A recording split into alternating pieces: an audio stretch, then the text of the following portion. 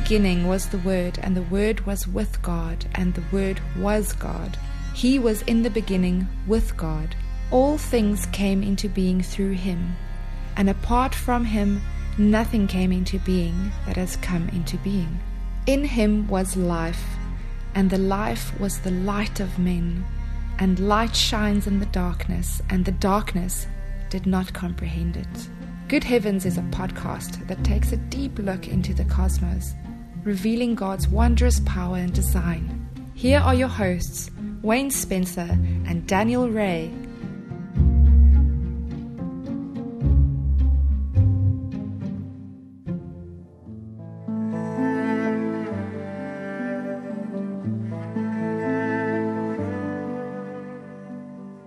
Former theoretical cosmologist turned scientist journalist Dr. Paul Parsons, in his 2018 book, The Beginning and the End of Everything, from the Big Bang to the End of the Universe, tells us that, quote, one day, nearly 14 billion years ago, something remarkable happened.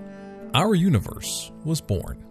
The matter and energy making up everything that you can see around you in the world today, this book, the air you breathe, the biological material in your body, the light from the sun and the distant stars, everything, were all born out of that one single instant of creation, end quote.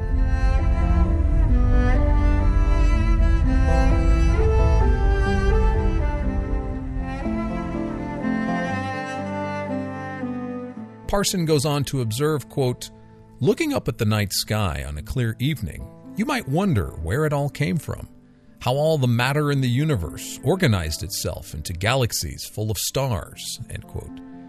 Parson retells the modern idea of the Big Bang, which he says, quote, started as a hot, dense fireball, a twisted knot of matter, energy, space, and time.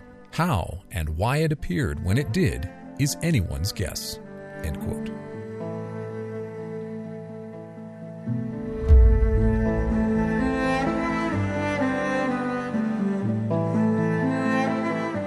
While there are many speculative models in secular science about what may have preceded our universe's origin, the idea of something coming before our universe, some say, is nonsensical, since time didn't begin until our universe came into being. Yet despite the apparent contrary nature of the idea of something existing before the Big Bang, cosmologists are nevertheless on a quest of making models about untestable, invisible cosmogonic entities which may have given birth to our universe. Interestingly enough, the birth of stars is as much a mystery today for secular science as is the birth of our universe. No astronomer or cosmologist or physicist has ever observed universes coming into being, nor have they observed stars coming into being. What science does give us are models of how they think the universe may have come to be, or how stars are formed. But nothing in these cosmic birth narratives has really ever been observed in a telescope.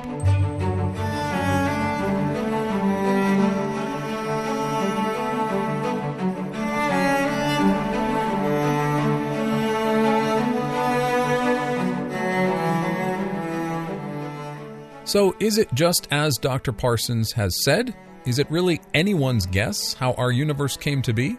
Is it anyone's guess about how the universe was so gloriously arranged? It has been said that physicists are on the hunt for the ultimate one-inch equation that will unify and explain all the known laws of the universe. It may very well be that one day, several centuries from now, a brilliant physicist with a tousled head of gray hair will crunch the final numbers on a chalkboard in a university classroom somewhere and shout, "Aha!" But even if that were to happen, it's likely that physicists wouldn't stop asking questions, such as, well, why this equation at all? Or, why is it that we can even understand the physical nature of the cosmos with mathematics in the first place? And some physicists would likely begin the hunt for an equation behind the equation.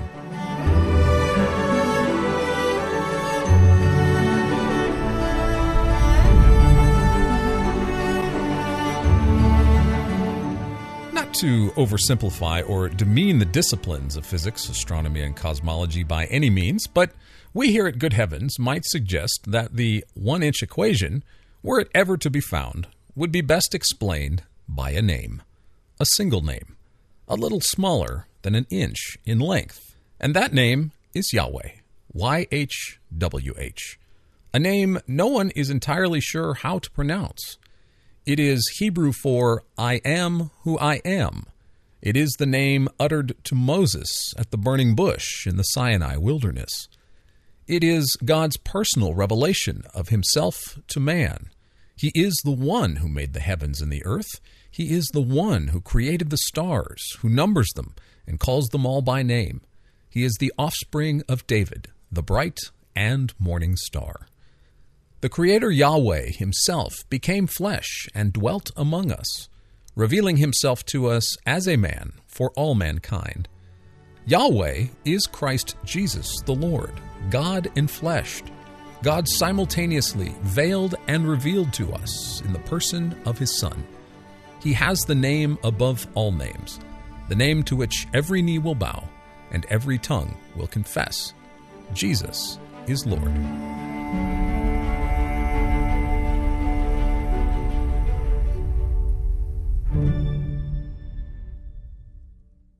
Isaiah prophesied of Jesus' coming as God's servant, a man of sorrows.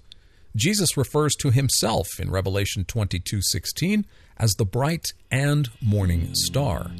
Jesus is the seed of Abraham, the Messiah, the creator of the sun, moon, and stars, the Savior of the world. He comforts us in our mourning. His joy is our strength.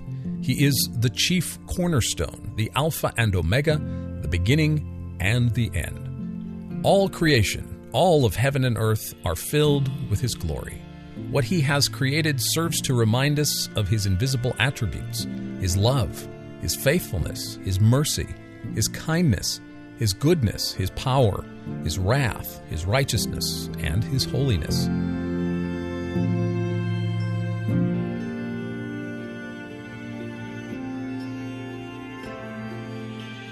On the next 2 episodes of Good Heavens, Wayne and I won't be discussing the beginning of the universe or the origins of stars. We've covered those in previous episodes and may revisit them in the future. But rather, we will be discussing the beauty, wonder, and some of the science of supernovae, stars that die. Observing supernovae is a relatively rare experience, as they are generally unpredictable, despite what we know about them. They often catch astronomers by surprise, but what a tremendously delightful surprise it is. For everything scientists know about them, there is much that remains unknown. But one thing is certain: supernovae remind us of the glory of God. So come along with Wayne and me as we explore the wonders of God's fireworks right here on Good Heavens.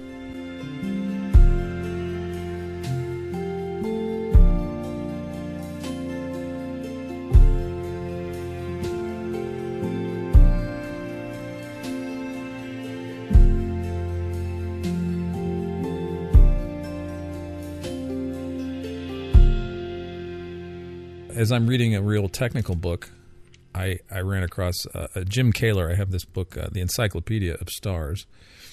And Kaler's pretty detailed. I mean, he can write pretty simply, but the truth of the matter is there's a lot of complexity with supernovae. And, at some points he's even like, well, we don't really know. Yeah. I mean, in all the course of the history of understanding supernovae, we see it after they happen. We don't see it as they happen. And not very often. No. No, we don't catch it in the act, and of course you can't get close enough to an exploding star. Yeah. Except for describe what's going on. for 1987A. We saw that one in the act. Yeah, Ian Shelton on February 24th, 1987 was taking images. He was taking pictures of the Large Magellanic Cloud. There's another word I can't pronounce. Magellanic Cloud at at the Las Campanas Observatory, and he caught the kaboom. Robert McNaught was the Australian amateur astronomer who caught the star brightening beforehand. But then that was outside of our galaxy. And the last, we'll talk about the last two supernovae, of course, is Kepler and Bra. So, and they detected neutrinos before the actual 1987A explosion by several hours. That's follows the theory that neutrinos will be given off as it's being compressed, and then as it explodes, then we see the brightness. So the neutrinos is kind of a sign that the nuclei are being crushed. The atoms are being crushed. Right. So it's like grapes. When you crush grapes, you get the juice. When you crush the atoms, you get neutrinos. Yeah. Yeah. So it's kind of like a wine press of the heavens. That's the way to look at it. Yeah. You crush an atom, and you get neutrino juice or whatever, neutrino wine or whatever. But and sometimes other things come out too. Yeah. Yeah. So we'll. There's a lot to talk about today. I mean, it's a ton. There's a ton of stuff, Wayne. We are going to have an explosive episode of Good Heavens today. That's right. And Dan, physicists have always been fascinated with things that blow up.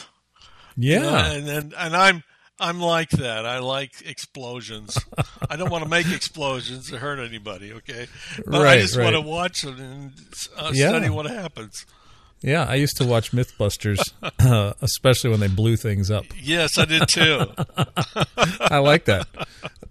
There's something eminently satisfying with watching something explode. It's just really cool. I mean, 4th of July, of course, fireworks are really cool. Out of my neighborhood on the 4th of July, people light fireworks, and you can hear kabooms all over the place. But nothing quite like a spectacular professional fireworks show. Right. Those explosions and things. But, the thing about, so we're going to be talking about things that explode in the sky. Thankfully, they're far away from us. But we're going to be talking about supernovae. And it brings to mind a little outtake from Star Wars. You remember Star Wars in 1977? You can go on YouTube and find bloopers from Star Wars. It's pretty fun. And one of the bloopers from Star Wars that I don't know why I remember this, but Mark Hamill playing Luke Skywalker, he's flying his X-Wing fighter towards, he's going to fire his photon torpedoes into the Death Star, right? And then he's going to fly away. But there's an outtake where Mark Hamill is pronounced supernova. And he says, is it supernovae or supernova? And so it's just a cute little outtake there. But that's the plural of supernova is not supernovas. It's supernovae. Supernovae, I think, is the right way to do it. So when we say supernovae, that's many stars exploding. When we say supernova, that's a singular star. But as one astronomer put it, Jim Kaler, in his book I was reading for our podcast, The Cambridge Encyclopedia of Stars, James B. Kaler, a very extensive compendium of anything you want to know about stars. And Jim says, astronomers, I think it's Jim, it may be, I have another book I was reading and I get them confused, Welcome to the Universe by Neil deGrasse Tyson, Michael Strauss, and J. Richard Gott. One of those authors had said that the word super is overused in astronomy. Yes, yes. Super, hyper, enormous, large. You run out of adjectives when you're talking about the universe. Yes. So, Wayne, you did some extensive research, and you're going to have a nice blog article out soon on your website that we'll talk about today. I learned a lot in getting ready for this. There's a lot more kinds of explosions and supernova from stars than I ever even imagined. I didn't know about all of it. Yeah. We'll get into all that and discuss the fascinating things that you were sharing with me that I didn't know either. My goodness. But let's talk briefly about. Let's lay the groundwork for basically, in very simple terms, a supernovae. Novae just means new. And it was a word, I think, wasn't it Tycho Brahe that came up with the word nova? Well, he came up with stellar nova, or I guess this comes from the Latin, stellar novae. He saw one of these in 1572, and nobody expected this because that going way back then, people still were influenced by the thinking of Aristotle. And the old idea was that outside of the moon, everything in the heavens stays the same. It's always perfect, so it never changed. But God never got that note, Dan, somehow. Okay, so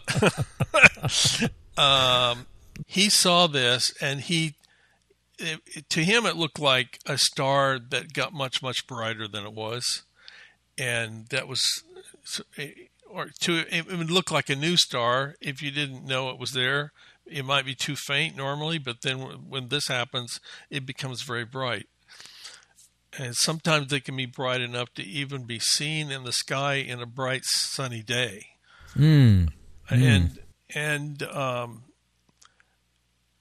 So the thought was that it was, if it was outside the moon, it would never change, so it couldn't be that far out. So it couldn't be that far away. So Tycho Brahe tried to figure out the distance to this star with parallax, and he couldn't measure the angles. It was so far he couldn't measure. So he knew that he could figure out the distance to the moon, so it had to be farther away than the moon. So he was correct in his logic that it had to be farther out there, and yet he saw this change in the heavens. The heavens weren't supposed to change. It's not supposed to do this, in their concept from the 1500s. Right. And so he really made a very important observation there that really the heavens do change. Yeah, and it's interesting how this discovery came along the heels of the Protestant Reformation and then the Catholic Counter-Reformation, where the institution and traditions of the church, quote unquote, never changed or never supposed to change. But here comes Martin Luther and says, no, I want to talk about 95 things. Of course, that was several decades before Tycho's discovery. But then you had the Protestant Reformation, where the church throughout Europe underwent tremendous change and upheaval, and you outline that very well in our chapter in the Story of the Cosmos. So not only was people's idea of God and of church changing, but now, are you kidding me? The heavens change too? Yeah. This is too much for me to take. This is too much. But yeah, outside the lunar realm, this is the idea of the medieval idea of the heavens, that above the lunar realm, anything below the lunar realm, it's interesting too, Wayne, because a lot of people think that early medieval cosmology, that we had the Earth at the center of the universe, which was true in the sense of their cosmology, but it wasn't a throne. They didn't look at it as an exalted place. They looked at it as the dump of the cosmos. Everything fell to Earth. So we got all the detritus and everything, the refuse, and the center idea. The idea of the center of the universe, the Earth being the center of the universe in medieval cosmology, was not flattering. We were, in the biblical terms, that this place is it's wonderful, but it's also filled with suffering and filth. And if you read stories about daily medieval life, you can understand. Yeah, it's kind of the idea of Earth gets dumped on. Yeah, right. So this idea that there's something changing in the universe.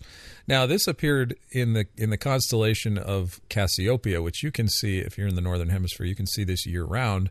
It is a circumpolar constellation. It looks like, if you remember your stargazing from when you were a kid, or if you are a stargazer, this is the W-looking thing, or M when it's upside down. Right. This is the W constellation that goes around Polaris, the North Pole, and so you can still see the remnant of 1572 with a telescope. You can still see the leftover explosion. Yeah, and Dan, there's a quote from Tycho Brahe I'd like to read. Yeah. This was what he said when he discovered this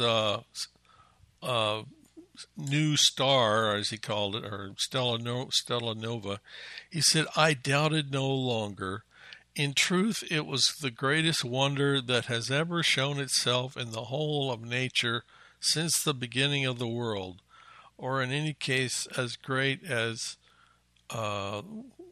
when the sun was stopped by Joshua's prayers. Wow, that's pretty cool. So that's how extraordinary he thought this was. Do you have that quote in our Story of the Cosmos? Did you use Yes, that? it's in there. I thought you did. Yeah. So that's a great chapter if you check it out. If you haven't read our book, Story of the Cosmos, you can check it out at thestoryofthecosmos.com. A little commercial plug there. Pick it up today. It's only like $5 on Amazon right now, I think. But I think anyway, on the Christian Book Distributors, ChristianBook.com, you can get it cheap. They actually, I just checked the other day, Wayne, Christian Book Distributors only has the Kindle now. The paperback is not available in their Yeah, store. they have ebooks, and I got it that way. It's a good way to get it. Yeah. To the word nova, that just means new. Latin. So Stella Nova, which means new star, is from where we get the idea of supernova, that a superstar, literally. Sounds familiar, like superstars in Hollywood. But you think of stars, Wayne, and let's get, before we get too scientific with this, let's get a little biblical with it. Yeah. We have done, one of our most popular episodes on Good Heavens is Stars in the Bible. Mm-hmm. I had no idea that one was going to top the charts when we did it. A fun episode. Check it out. I'll put it in the links in our notes description. But let's talk a little bit about stars and relate this topic, as we always try to do, to the Bible. Wayne, how, where, why, are there any mentions of or any hints of exploding stars in the Bible? What can we say biblically about these? It doesn't actually describe something like a star blowing up, but in Psalm 147, there's something that kind of relates to this. Yeah. Psalm 147, verse 4, and I like the NIV version. It says, "He determines the number of the stars and calls them each by name. Great is our Lord and mighty in power. His understanding has no limit." So, the Bible emphasizes God's sovereignty, that He is in control of events, and nothing happens in this universe that He's not aware of and in control of. Right. And I think, you think about it, Tycho's Stella Nova of 1572, kind of God's way of saying, look, I am not bound by Aristotle. Right. I am not limited, because for the longest time through the medieval era, the church had this concept of the Aristotelian cosmology, where Aristotle was the chief scientist that was cited and utilized by theologians and philosophers for centuries. His influence is just incalculable, all the way through Thomas Aquinas, who took Aristotle's ideas and merged them with his Christian thinking. But suddenly the supernova comes along above the realm of the moon, and suddenly, as if God is gently saying to us, no, people, you got it all wrong, and that began, Kepler and Brahe's exploration of the cosmos that forever changed our perception of where we are in the universe, So your verse there, I know we were chatting before we turned the mics on, your verse there reminded me, one of your favorite verses, one of my favorite verses, and I know we'll talk about this later. You put this in your paper. Well, you mentioned Isaiah 40 in your paper. Yeah. So in my article, I decided to finish it with some quoted selections out of Isaiah 40. And yeah. There's a verse there in Isaiah 40 that's similar to Psalm 147. It is. That we just read. It is. My favorite, it says, I'll back up to verse 25. God is asking through the prophet, "To whom then will you liken me, that I would be his equal?" says the Holy One. "Lift up your eyes on high and see who has created these stars, the one who leads forth their host by number. He calls them all by name. Because of the greatness of his might and the strength of his power, not one of them is missing." And then it goes on to say in verse 27, "Why do you say, O Jacob, and assert, O Israel, my way is hidden from the Lord, and the justice due me escapes the notice of my God? Did you not know? Have you not heard? The everlasting God, the Lord, the creator of the ends of the earth, does not become weary or tired. His understanding is inscrutable. And then it goes on to, a lot of other people love to quote the following verses about God giving us strength, and then finally concluding Isaiah 40:31 with, those who wait for the Lord will gain new strength. They will mount up with wings like eagles. They will run and not get tired, and they will walk and not become weary. But in terms of the context of what we're talking about, Wayne, it's interesting. We talked about in Isaiah 40:26 about the stars. Not one of them is missing. So here we are talking about supernovas, stars that blow up and die. How can we contrast this? And I came up, I was like, wait a minute, don't stars go missing? What does this mean? I like to look at this as our perspective versus God's perspective. Yes. So yes. like when supernova 1987A happened, we knew what it was, and then people were asking, what is the star that just blew up here? And it took some years for scientists to figure out what star it was, but they eventually figured it out. So to us, there was a star missing, but to God, it was all planned anyway. It was no surprise to God, and the star went through its life and ended its life just like it was supposed to. Right. So it wasn't missing, really. It just was God's purpose. Yeah, God. When a star dies, it's not, doesn't take God by surprise, and He doesn't wake up one morning and say, "Hey, where did that star go?" Yeah. This reminds me of a passage in Matthew where Jesus is talking about discipleship, and He says to His disciples, He says, "Are not 2 sparrows sold for a cent? And yet not one of them will fall to the ground apart from your Father. But the very hairs of your head are all numbered. So do not fear. You are more valuable than many sparrows." And I think that is the similar idea to what's being expressed in Isaiah and with the stars, that whether it's a star or a sparrow or one of us, that Jesus knows who we are down to the numbers of the hairs of our head, and so we don't go missing. God is not wondering where we are. You know, when He asks Adam, "Where are you?" it's not because God doesn't know.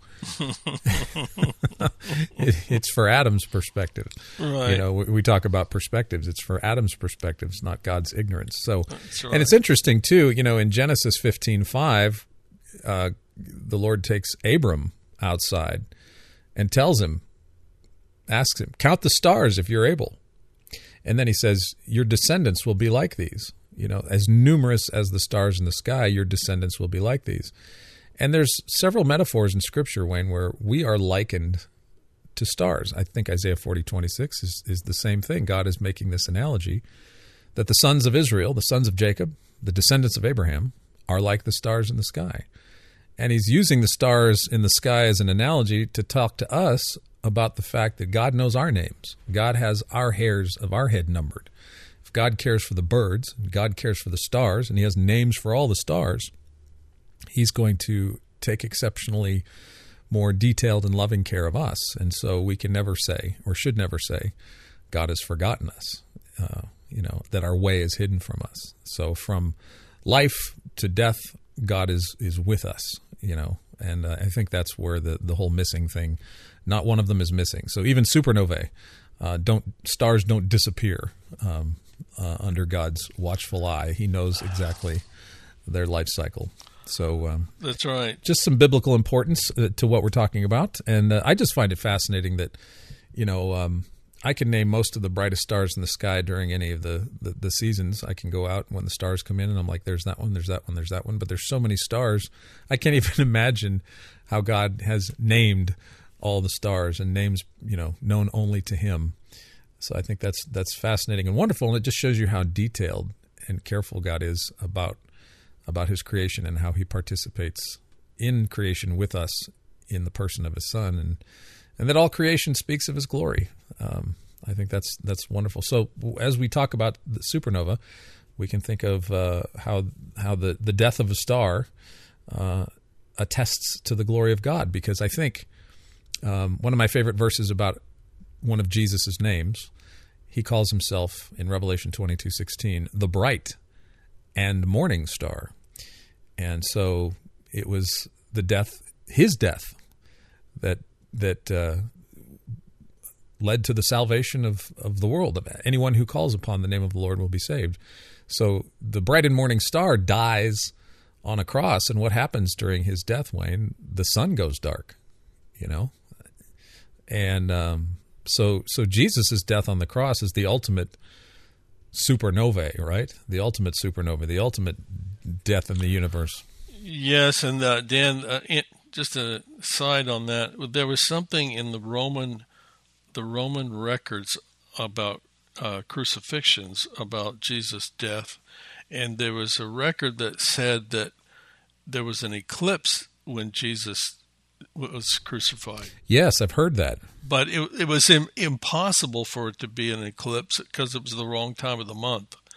And there was no way an eclipse could happen at that time of the month. So later there was a historian who wrote about it. And now those Roman records didn't survive, but they were referred to by others who had seen them. So we have some, historical information about the time when Jesus was crucified. Yeah. That confirms the dark sky. Mm-hmm. Mm-hmm. And it could not have been an eclipse. It's impossible for it to be an eclipse at that time of the month. The duration of darkness that the Bible describes is not an eclipse either, because no eclipse has ever lasted for 6 hours. Yes, that's a good point. So it was a supernatural event, something akin to Joshua 10, that God, Joshua, through the Lord's mercy and grace, commands the sun to be still. And then Jesus dies and the sun does not give his light. And then when Jesus returns, people will be distressed by the signs in the heavens, Wayne, that the people are going to see the heavens shaken, and the sun will grow dark and the moon will turn to blood. And, if you're alive at the time of Jesus' return, the signs in the heavens will precede his coming, and it will terrify the world. I mean, people are going to be, if it happens in the next 100 years or so, people are going to be turning to NASA. What's going on in the universe? Yeah. And it's going to be scary. I mean, God's going to use signs in the heavens to get our attention, like he did with Tycho. Right. But it's not going to be as gentle, if you want to say that. It's going to be quite terrifying. And the Bible describes stars falling from the heavens. Now, what does this mean? We don't exactly know. Could be meteorite showers, could be, it could be anything. But the heavens are going to be distressed, and there will be signs in the heavens just before the return of Jesus. So that's why Isaiah is saying, lift up your eyes on high, and notice and take note of and recognize what all of this means. Yeah, we should look to the one who is in control of these things. Yeah. I mean, the glory of God, it's wonderful now that we have this time where we can stargaze and take in the beauty of the universe. But there will come a time when the heavens will pass away with a fervent heat. And it's hard for me, because I love stargazing, to think all of this is going to burn up and go away to make way for a new heavens and a new earth. But these aren't just scientific oddities. Let's be clear that all of these things that NASA uncovers, the telescopes that we see, the power of these supernovae, the stars themselves, galaxies, all of these things speak of the glory of God, and they are meant. And I think it's what God says, Paul says in Romans 1, that God has revealed himself to us through what he has made, so that we are all without excuse. And so supernovae certainly are a testament to God's power and wonder. So Wayne, let's get into some of the good science that you've discovered about these supernovae. First, what are the basics about supernovae? Well, let's start by talking about nova first. And for a long time, scientists didn't know what a nova was. But novas happen when you have a binary star system, and at the end of a star's life, when it begins to run out of hydrogen to burn into helium, it does nuclear fusion to convert hydrogen into helium. And when it starts to run out of hydrogen, the star starts to change. And one of those things that happens, depending on how big the star is, it can become a white dwarf. And where a white dwarf, it sort of compresses over time into a very small, dense object. And a white dwarf is run out of hydrogen, but it's very hot and very dense. And but so if you have a binary star system and one of them turns into a white dwarf, the white dwarf is the massive one. It's more even though it's smaller, and it tends to pull matter off of the other one if they get close enough. So in a nova, the normal star, if you will, can be, or depending on how close it is, sometimes if it gets close enough, gas can be pulled off of the normal star onto the white dwarf. And if this gas stream is kind of localized in a certain place, it's called a nova. And it's kind of limited in a sense compared to a supernova, but it's basically a nuclear fusion burst when this hydrogen falls onto the white dwarf. Okay. And it makes it get much, much brighter, millions of times brighter. If the same thing can happen with a white dwarf and a star in a bigger scale, and maybe in this case it's enough gas to kind of just maybe totally envelop the white dwarf. It's a lot more gas, and it makes a much bigger flare of energy when it has a kind of nuclear fusion runaway effect, and it makes the star. But in this kind of an event, if it's enough, it could actually destroy the white dwarf. The white dwarf could be completely destroyed by the explosion. That's a supernova. So that's what's called a Type 1A supernova. And those are those tend to be super bright, as you say, and those are used. Astronomers use these. I won't get into the super details about them, but astronomers use these Type 1A supernovae to measure distances to galaxies. They are what they call standard candles for a lot of astronomers, trying to figure out how far away something is, right? Yes, they can do that because they're kind of predictable in what the light and energy is from them. Mm-hmm. And another thing about the Type 1 supernovas is there's no hydrogen in the gases that come off of it, because the hydrogen has already been used up or blown away or something. So they look at the light signature of a supernova, and there's no hydrogen present. They classify this as a Type 1A because all the hydrogen in that star has been used up, and so it doesn't emit any hydrogen lines. You wouldn't see anything in the stellar spectrometry about hydrogen. So that's a Type 1A. And that generally tends to be lower mass stars like our sun with a white dwarf involved or something like that. And the other kinds are more massive stars, right? The Type 2s?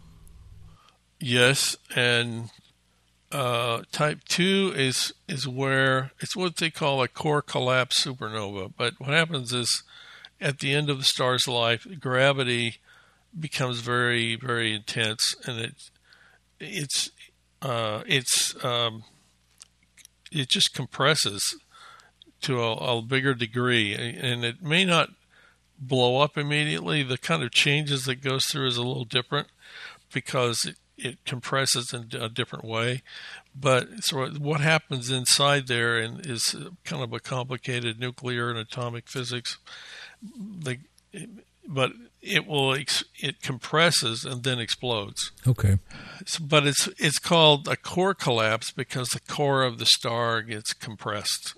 Yeah, it crunches, and that compression creates the energy that blows outward.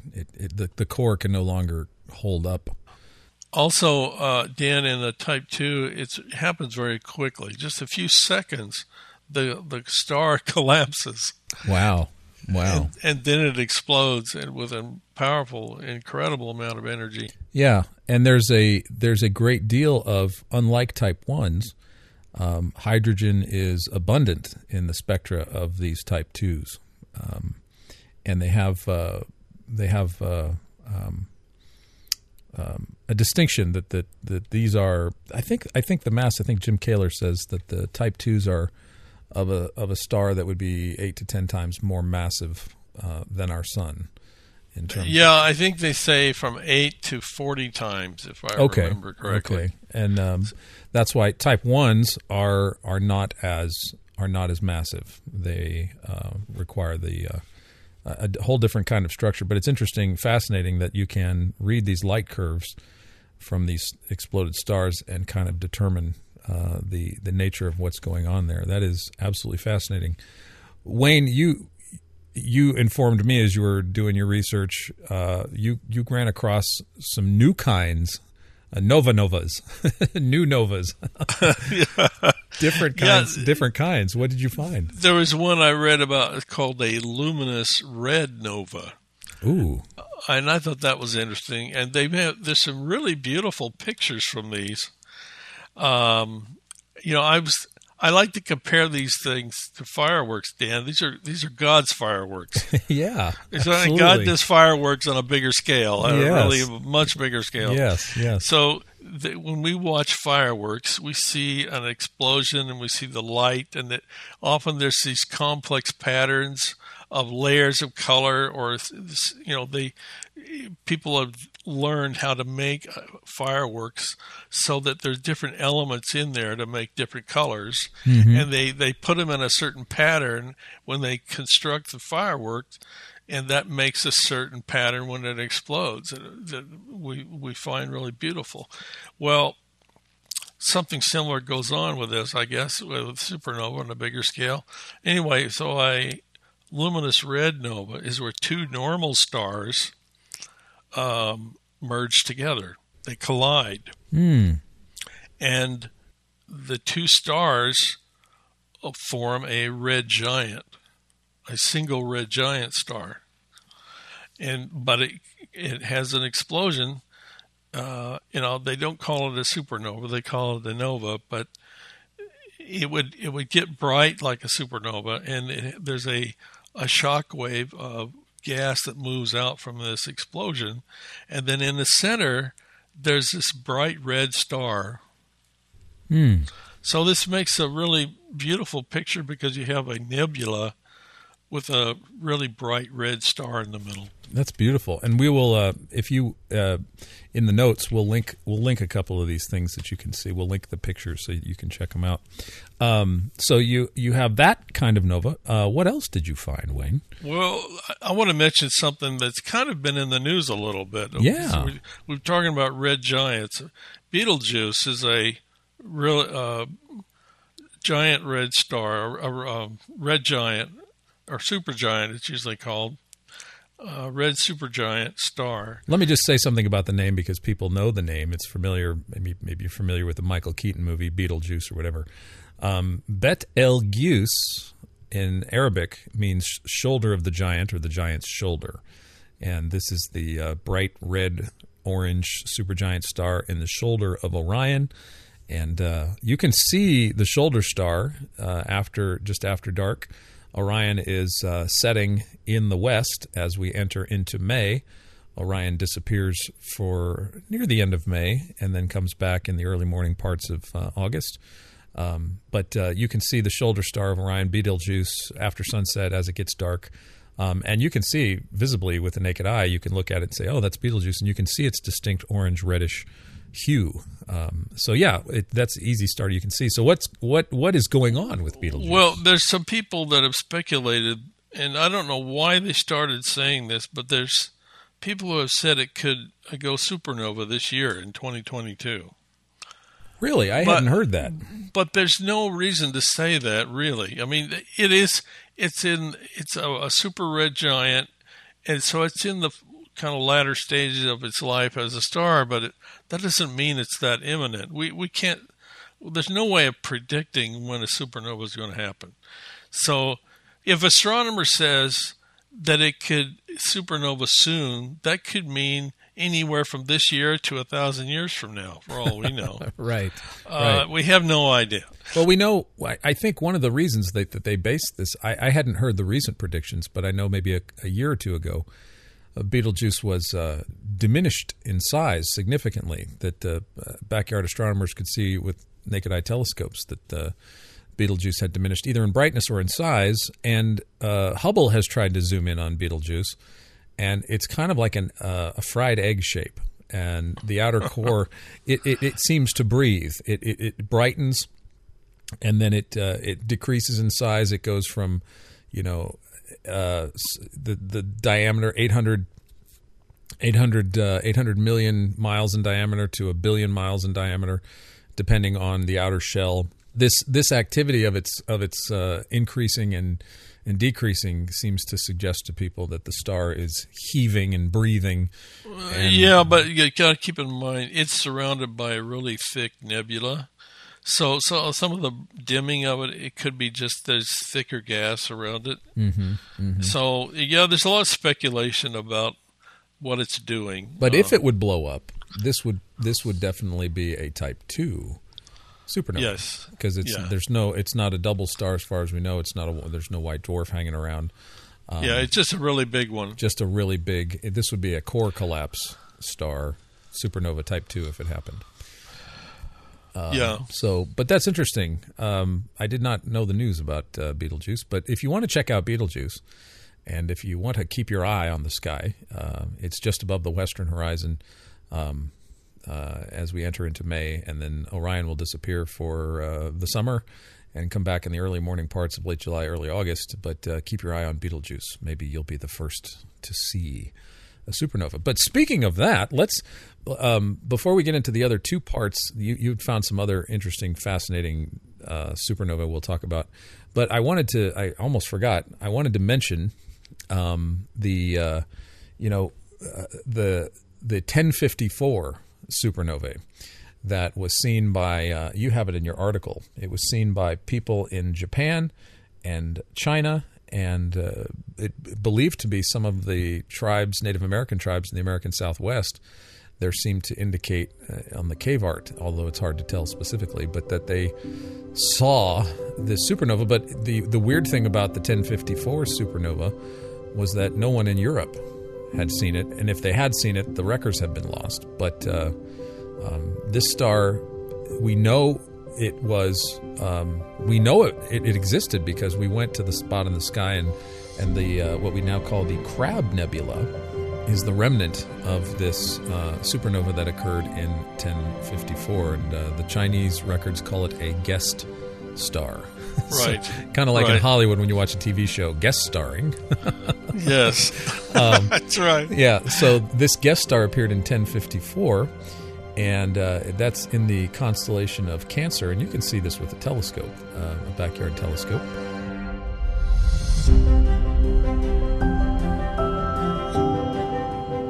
Good Heavens is recorded and produced by Watchman Fellowship Incorporated. For more information about our podcast and ministry, including having our staff speak at your church, visit watchman.org. That's watchman.org.